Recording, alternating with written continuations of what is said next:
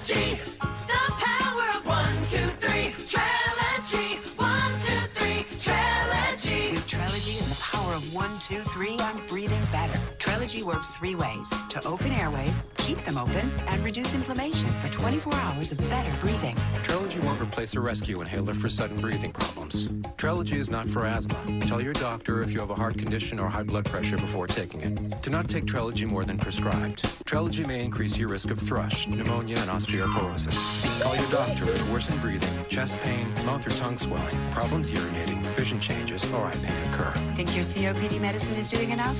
Maybe you should think again. Ask your doctor about once daily Trelegy and the power of 1, 2, 3. Happy Thursday and welcome to Not Boring. So that was a little bit of a different intro song than we normally go with. That was a Trelegy commercial featuring the Jackson 5 singing Trelegy 1, 2, 3. And we did that because today we're talking about why prescription drug commercials are the way that they are. So I've been curious about why prescription drug commercials are the way they are forever. The challenge was, I don't know very much about healthcare.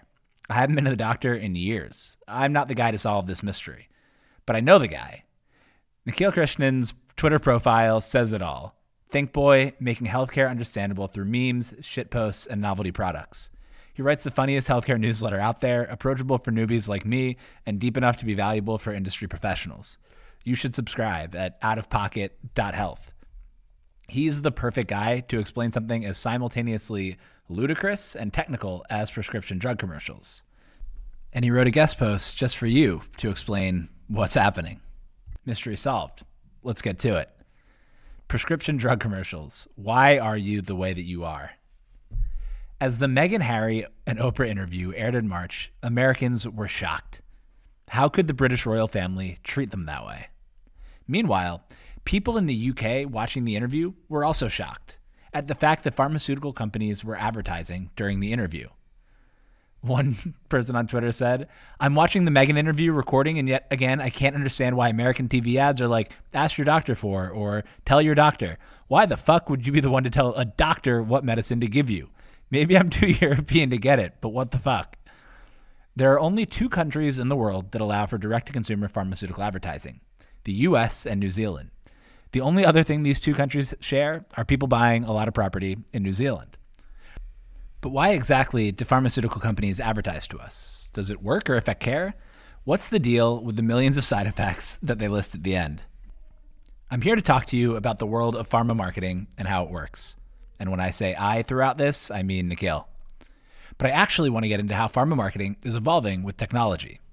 Look at whether consumer advertising is definitively bad, and suggest that we should actually be focusing our scrutiny on physician marketing. Why do pharma companies market to consumers? The first question is an obvious one. It's the one the Brits had. Why do pharma companies market to the consumers when the consumers need to go to the doctor and the doctor is going to decide anyway? Pharma advertising has largely 2 main goals. First is for undiagnosed patients. Increasing general awareness about a disease is going to make you more likely to see a doctor in the first place, which increases the chance of you getting the drug prescribed. For example, if you hear a commercial that says, if you suffer from insomnia, hot sweats, or are having nightmares that you have no idea where your Social Security card is, you might suddenly realize that you have those issues and there might be something to fix them. You'll especially see that for disease areas which are lifestyle hampering or are easily self-diagnosed, like sexual issues, skin and hair issues, pain, mental health, sleep issues, weight issues, stomach problems, and more. There's some data in the post at notboring.co on advertising spend by disease area. Fun fact, Claritin was really one of the first significant direct-to-consumer pharma campaigns with their Blue Skies campaign in the mid-1990s. Now, allergy meds are all over the counter, so the spend has dropped like crazy. For already diagnosed patients, these ads are helpful for patients who are especially active in looking for different treatments for their diseases. This happens a lot in diseases for which there's high variance in physician recommendations. Areas like cancer or rare diseases want to arm you with information about a drug so you actually ask your doctor if the drug might make sense for your cancer type. As personalized advertising gets more targeted and the therapies themselves target smaller and smaller patient segments, ads for these drugs become a better investment. They've exploded accordingly. What are ad rules around marketing to consumers? As you can imagine, pharma marketing is murky and there are tons and tons of rules around what you can and can't do. But I thought I'd just go into a few. Rule 1. The product name has to be memorable for consumers, but cannot be even close to being confused with any drug that's already on the market. Quick game. Which of these is a drug, and which of these are Lord of the Ring characters? Galadriel, Horizant, Zestril, Elendil, Denethor. Be honest, you got less than 50% right. Drug companies want you to remember the name, featuring Fort Minor, but will also 100% get sued for trademark issues by other drug companies if you even slightly seem to be riding the coattails of their brand success. Plus, the FDA obviously doesn't want consumers to get two drugs confused. Taking the wrong one can cause serious health issues. That's why you have these very strange-sounding, ungoogleable drug names advertised directly to consumers. Rule 2. The advertisements need to say the name of the drug, brand and generic, at least one FDA-approved use for the drug, and the most significant risks of the drug. While there are some nuanced differences between print, television, radio, etc., the general gist is that drug manufacturers need to give a, quote, fair and balanced view of the drug. That means including the major side effects. This is usually the most jarring part of pharma advertising. When an ad airs, it sounds like the drug is just as likely to kill you as it is to help you. And the side effect listing will happen over some lovely couple running through a field of tulips or whatever, so it doesn't actually seem that bad. Non-US residents can see an example linked in the post. Rule number 3. There are different rules between product claim advertisements, reminder advertisements, and help-seeking ads. I was on the subway the other day, and I saw what I thought was possibly the worst advertisement I've ever seen. Oh, you want to know what this product is? Fuck you. The ad says, what is Vivitrol? Ask your healthcare provider. This is an example of a reminder advertisement. It's not actually making any claims about what the product does. It's just reminding people who might already know about a product that it does in fact exist.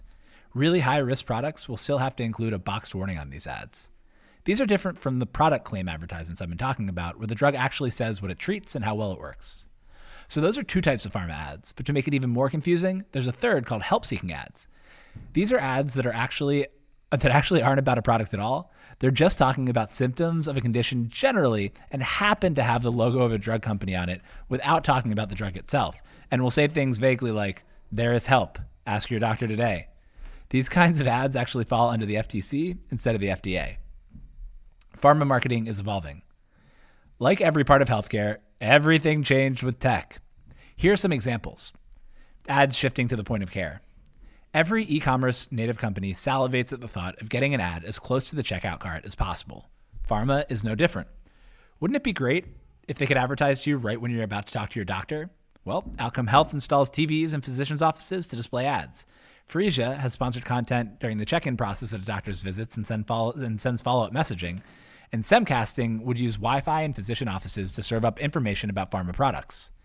Even virtual waiting rooms for telemedicine are getting ads, in case you miss the experience of sadly sitting at a doctor's office and reading the pamphlets.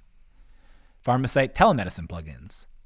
One shift is to bring ads to the point of care, but another is to bring the point of care to pharma itself.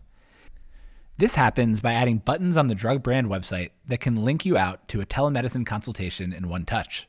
A person looking at a drug's website is pretty high intent, so the telemedicine buttons make it easy for you to connect with a doctor to get a prescription written if you want. The physicians are usually part of a separate company unaffiliated with the pharma company, but if you came from the website, you're probably going to request that brand of drug during the visit. Shifting the marketing to DTC pharmacies.